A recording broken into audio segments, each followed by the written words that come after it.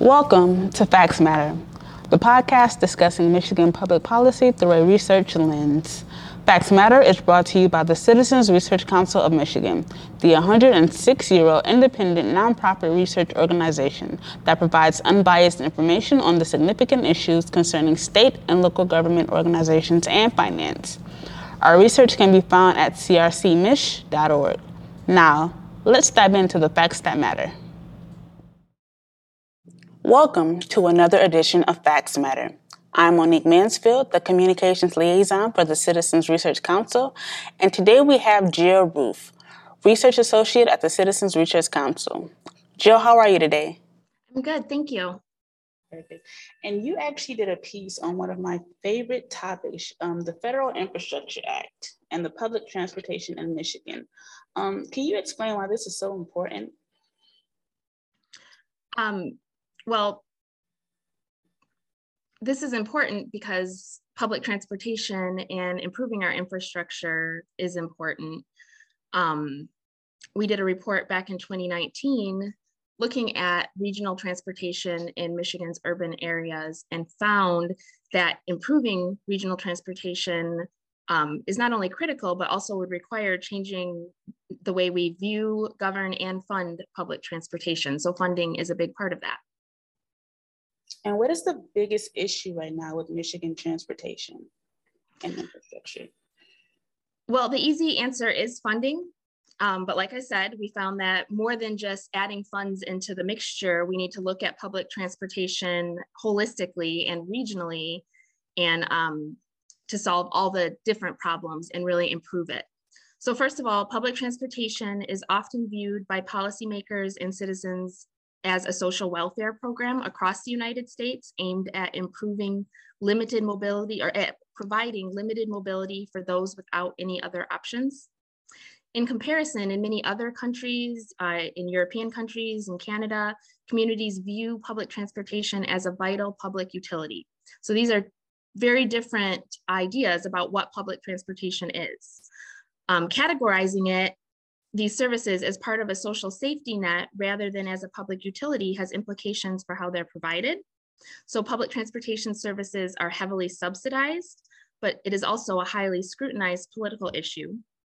So to attract choice riders, those that have other transportation options, and to expand services, public transportation needs to be viewed as an important public utility and a vital part of the private and public transportation networks.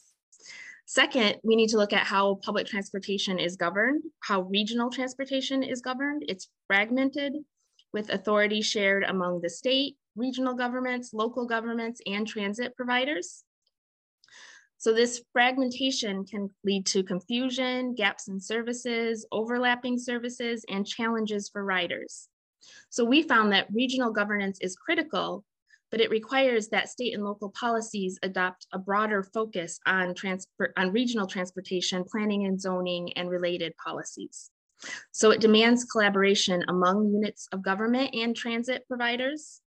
And regional governance will likely require the state either mandating or incentivizing some form of regional governance and regional authority over transportation and related policies. But the big barrier to providing effective public transportation services is finding adequate and reliable sources of operational funding. So funding, like governing for public transportation, is fragmented and comes from all levels of government, federal, state, local, and regional. The property tax, which is the main local funding source, is insufficient. Regional funding is a prerequisite for regional transportation. So this can include multiple different tax options and tax-based sharing, but it can be difficult in fractured communities and regions. So lack of reliable operational funding for regional transportation is frequently identified as a major barrier to providing efficient and dependable services and contributes to the difficulty in attracting choice riders.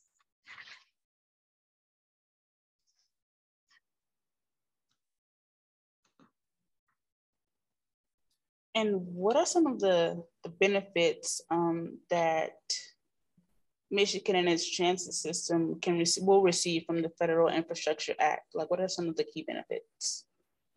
Okay, well, While I said initially that funding alone was not the only problem with regional transportation, the lack of funding for public transportation services is definitely a big part of the problem.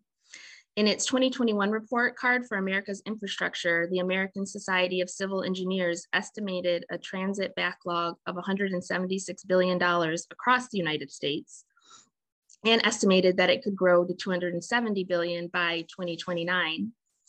So the federal infrastructure bill will help with this, providing over $550 billion across the United States over 5 years to address long deferred infrastructure needs.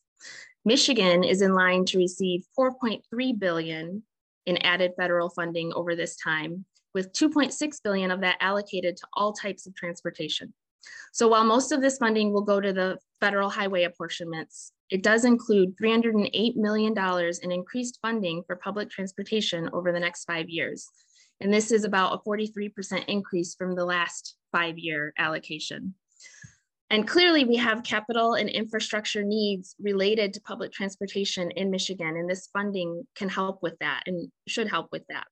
It does have matching spending requirements, but we should be well positioned to meet those. This funding could increase accessibility if it allows us to provide new bus routes, provide improvements to buses and facilities. And while this is all important, what we have found is public transportation really needs ongoing money for operations, which this won't provide. Ridership is not likely to increase without a sustained investment in operations, likely at the state or regional level, that will allow for more reliable, frequent transit options for riders. Increased ridership will also likely require increased investments in other transit-friendly land use policies.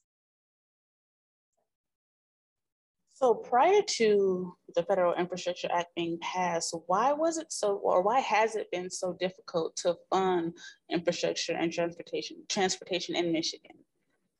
Like, what have been some of the difficulties with that? Yeah, the difficulties revolve around the fragmented nature of public transportation providers. So funding and governing needs to come at the regional level, but we have a lot of local governments and local transit providers working independently, and funding is approached from a more local level. So this can leave a central city to fund its public transportation without support from the surrounding region, or it can lead to communities opting out of regional transportation services and funding them.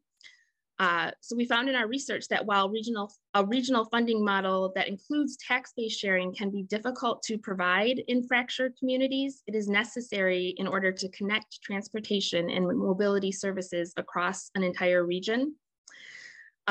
Funding has also been made difficult by the fact that public transportation competes with so many other policies and programs for funding, including other transportation programs such as road funding.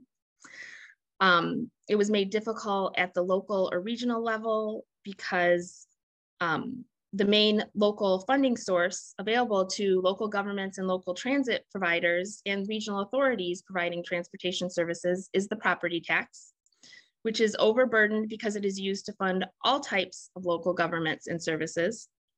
It can also be a difficult funding source for public transportation because it is too connected to a person's home, and any benefits received or not received by paying the tax are associated with that home. Public services like transportation provide benefits on a broad scale across a region, even if services are not equally accessible throughout the region. So some policy options that we identified to address these difficulties include allowing local governments and regional authorities to levy new taxes in support of public transportation, such as sales, income, and smaller taxes. This is not easy though. It would require state authorization to levy any new taxes, may require amending the state constitution for a local sales tax, and then voter approval in any region that wanted to adopt a new tax. Other policy options include spreading the tax burden across multiple taxes rather than relying so heavily on one tax like the property tax. But we need to have tax options in order to spread the tax burden across multiple taxes. Also, we found some urban regions in other states would do what we call feathering the tax rate, where local units that are farther from the urban center would pay lower tax rates they would still support public transportation services, but the lower tax rates would reflect the fact that services decrease the farther you get from the urban center.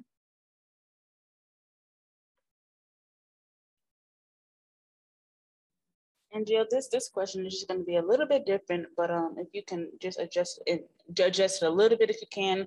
How does the funding for Michigan transportation differ from that of other states?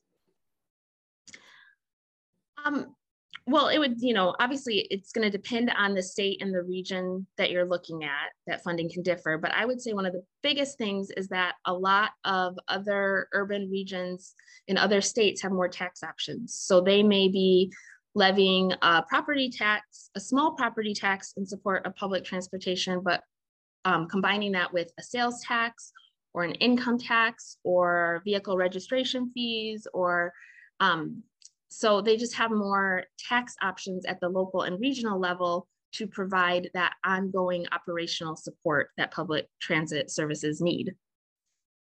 And speaking of operational support, can you talk a little bit about the decline in ridership? So I know Michigan has seen a decline in people utilizing public transportation prior to COVID. Can you just talk a little bit about that? Yeah, like you said, ridership declines were being experienced prior to the pandemic. So I took a quick look at the data, and total public transportation passengers declined from 82.1 million in 2018 to 81.4 million in 2019. That's a small decline, but small declines over the years can add up. It's still a decline.